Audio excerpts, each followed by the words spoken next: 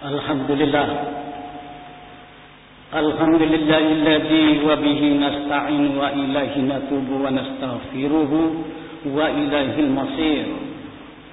Huwallazi khalaqal mauta wal hayata liyabluwakum ayyukum ahsanu amala. Asyhadu an la ilaha illallah syahadatan tunjina min 'adzabin alim. Wa asyhadu anna Muhammadar Rasulullah basiran wa nadhira. Arsalahu Allah rahmatan lil alamin. Allahumma shalli ala sayyidina Muhammad wa ala alihi wa ashabi ajma'in. Ayyuhal hadirin al-kiram, usikum wa nafsi bi taqwallah. Faqad fazal muttaqun. Faqala Allah Ta'ala fil Qur'anil 'azim, a'udzu billahi minasy syaithanir rajim. Ya ayyuhalladzina amanu taqullaha haqqa tuqatih wa la tamutunna illa wa antum muslimun. Ma'asyiral muslimin rahimakumullah. Saat ini kita masih berada di bulan Syawal, yaitu suatu bulan yang mana kita semua saling melepaskan dosa antara yang satu dengan yang lain, sebagai kelanjutan daripada apa yang sudah kita berbuat di bulan suci Ramadan, di mana pada bulan suci Ramadan kita telah memfokuskan diri, menghadapkan hati kita kepada Allah Subhanahu wa Ta'ala dengan memperbanyak ibadah kepada Allah, dengan beriktikaf, salat tarawih, membaca ayat-ayat suci Al-Quran dan lain dan sebagainya, yang semua itu kita harapkan bisa menghapus dosa kita yang berhubungan dengan Allah Subhanahu wa Ta'ala. Berbicara masalah dosa, Rasulullah sallallahu alaihi wasallam bersabda, "Ad-dawawin thalathatun, diwanun la yaghfiruhullah, wa diwanun yaghfiruhullah, wa diwanun la yatrukullahu minhu syai'ah." Artinya, buku catatan dosa manusia ada 3. Pertama, catatan dosa yang tidak bisa diampuni oleh Allah. Dan yang kedua, dosa yang bisa diampuni oleh Allah Subhanahu wa Ta'ala. Kemudian yang ketiga adalah dosa yang Allah perhitungkan, artinya Allah tidak bisa melepaskan dosa itu. فَأَمَّا الدِّوَانُ الَّذِي لَا يَغْفِرُ اللَّهُ الْإِشْرَاكُ بِاللَّهِ. Adapun dosa Allah tidak akan mengampuni adalah kemusyrikan, yaitu mensekutukan Allah, menganggap ada kekuatan lain yang menyamai kekuatan Allah Subhanahu wa Ta'ala. Apa kata Allah? Innahu may yusyrik billah faqad haramallahu al-jannata wa ma'wahun nar. Sesungguhnya orang-orang yang mempersekutukan Allah, haram baginya masuk surga, dan tidak ada alternatif lain baginya kecuali tempatnya adalah di neraka. Inilah apa yang telah disebutkan oleh Allah Subhanahu wa Ta'ala, dan Allah telah menjelaskan pada surat Al-Bayyinat ayat 5. Innal ladzina kafaru min ahlil kitab wal musyrikin fi nari jahannam khalidina fiha ulaikum syarrul bariyah. Sesungguhnya orang-orang kafir dari ahlil kitab dan orang-orang musyrik akan berada di neraka jahanam selama-lamanya, dan mereka itu adalah sejelek-jeleknya makhluk. Saya kira kita semua telah paham apa arti kemusyrikan itu. Misalnya kita punya anggapan seseorang bisa memberi kekayaan, bisa secara pasti menyembuhkan penyakit, padahal kita tahu hanyalah Allah semata yang maha pemberi rezeki. Allah maha menyembuhkan, dan hanya Allah jualah segala-galanya, maha kuasa, maha esa, maha besar, maha menentukan semuanya. Karena itu kita harus yakin bahwa manusia hanya bisa berusaha, tapi Allah yang akan menentukannya. Dan kita harus menghindari sifat-sifat kemusyrikan yang bisa merusak iman kita, bahkan menjadi celaka selama-lamanya. Na'udzubillah min dzalik. Sedang yang kedua, wa amma diyan alladhi yaghfiruhullah fa dzulmul 'abdi li nafsihi fima baina wa baina rabbih. Artinya dosa yang bisa diampuni oleh Allah adalah dosa yang dilakukan oleh seorang hamba yang menyangkut hubungan Allah, misalnya salat tidak tepat waktu, sering melakukan qada, atau berbuat maksiat yang lain seperti minum minuman keras, berzina dan lain dan sebagainya. Semua itu bisa diampuni oleh Allah Subhanahu wa taala asal bertobat dengan sesungguh-sungguhnya. Artinya taubatan nasuha. Allah telah berfirman, "Fa idza fa'alu fahishatan aw zalamu anfusahum dzakarallaha fastaghfiru lidzunubihim wa may yaghfiru dzunuba illa Allah wa lam yusiru 'ala ma fa'alu wa hum ya'lamun."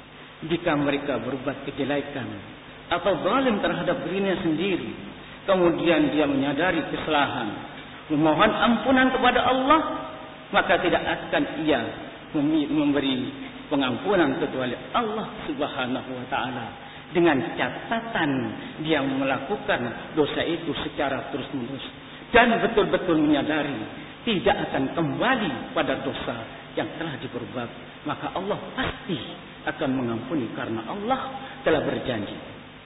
Subhanallah ta'ala berfirman, "Innallaha 'afuwun ghafur, innallaha tawwabur rahim." Sesungguhnya Allah Maha Pemaaf dan Pengampun dosa. Sesungguhnya Allah Zat penerima tobat dan Maha Kasih dan Sayang.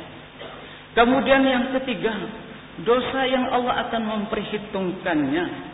Wa ummaddiwanul ladzi la yatrukullahu min usai' fadhumul ibadi ba'duhum ba'da. Artinya adapun dosa yang Allah akan perhitungkan, yang dosa akan dilakukan oleh seseorang hamba terhadap sesamanya, maka Allah tidak akan bisa melepaskan, pasti akan dibalas selama tidak ada saling memaafkan antaranya keduanya.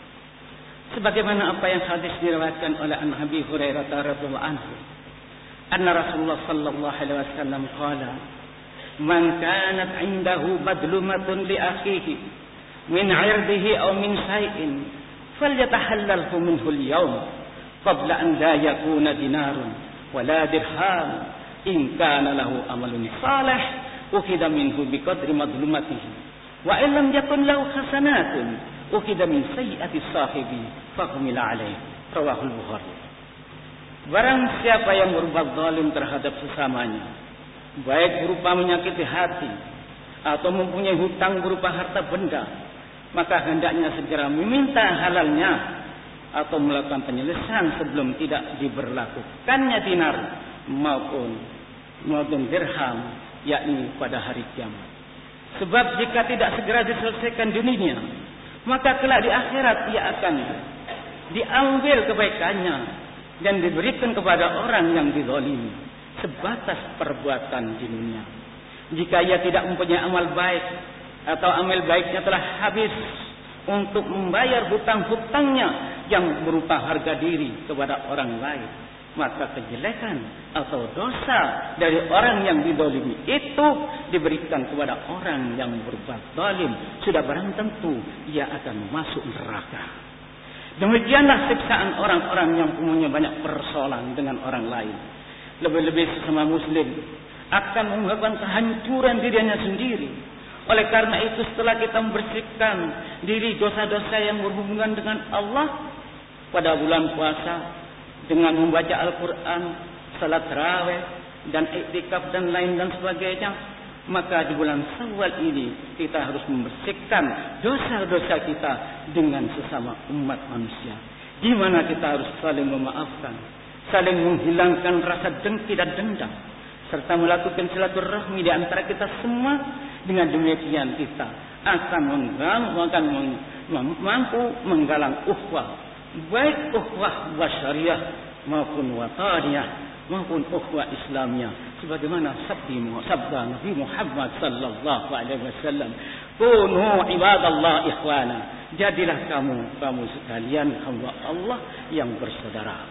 Lebih-lebih saat ini di mana bangsa kita sedang dalam keadaan memperhatikan, mereka kurang memahami dalam perbedaan pendapat, di mana perbedaan pendapat dianggap sebagai satu hal yang akan dapat memecah belah persatuan dan kesatuan. Sementara disintegrasi bangsa selalu menghantui kita semua. Masih banyak fitnator yang sengaja untuk menghancurkan, memperandakan bangsa yang kita jinai. Mereka salah mengartikan arti reformasi, sehingga supremasi hukum dan demokrasi belum bisa ditegakkan secara nyata. Oleh karena itu, kita harus waspada. Jangan mudah terpancing oleh hasutan provokator yang melakukan provokasi dan usaha-usaha yang bisa membahayakan persatuan dan kesatuan bangsa demi tegaknya negara Republik Indonesia yang kita cintai. Kalau masing-masing masyarakat hidup berdampingan, menjalin hubungan dengan baik yaitu bangsa dan negara pun akan menjadi baik. Dan ketentraman dalam kehidupan dapat dirasakan. Tapi sebaliknya, kalau masing-masing orang atau masyarakat yang hanya mencari kesalahan orang lain tanpa berusaha untuk memperbaikinya, maka kehancuran akan tiba. Oleh karena itu, komitmen kebangsaan kita harus kita pertahankan dengan memahami perbedaan yang ada. Di mana perbedaan itu jangan diartikan pertikaian, tapi harus kita pahami dan sebagainya. Barakallahu li wa lakum fil Qur'anil azim wa nafa'ani wa iyyakum ma fihi minal ayati wa dzikril hakim. Aku hadza astaghfiruhu innahu wal ghafurur rahim. Allahumma salli wa sallim ala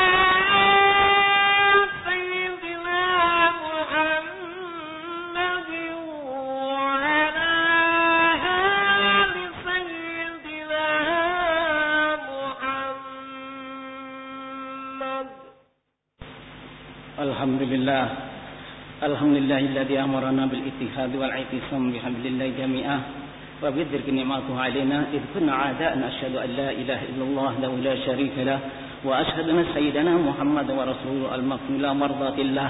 Allahumma salli wa sallim ala sayyidina Muhammad salatan kamilatan salaman tamman wa ala alihi wa sahbihi tasliman katsira. أما بعد فيا عباد الله اتقوا الله وآتيوه لعلكم تفلحون.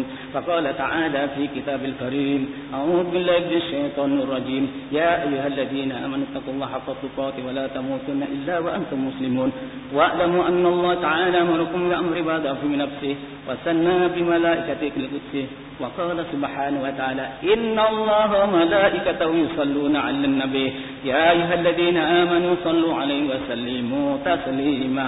اللهم صل وسلم على سيدنا محمد وعلى آله وأصحابه الخلفاء الراشدين أبي بكر وعمر وعثمان وعلي وعلى سائر الصحابة والتابعين ومن تبعهم بإحسان إلى يوم الدين وعلينا معهم برحمتك يا أرحم الراحمين. اللهم اصلح جميع ولاة المسلمين وأهل التفرق والمشركين. اللهم انصر من نصر الدين واخذل من خذل المسلمين واجعل بلدتنا هذه آمنة مطمئنة وسائر بلدان المسلمين. اللهم اغفر للمسلمين والمسلمات الأحياء منهم والأموات إنك سميع قريب مجيب الدعوات ويا قاضي الحاجات. ربنا افتح بيننا وبين قومنا بالحق وأنت خير الفاتحين. ربنا آتنا في الدنيا حسنة وفي الآخرة حسنة وقنا عذاب النار. عباد الله إن الله يأمر بالعدل والإحسان وإيتاء ذي القربى وينهى عن الفحشاء والمنكر والبغي والفحش لعلكم تذكرون.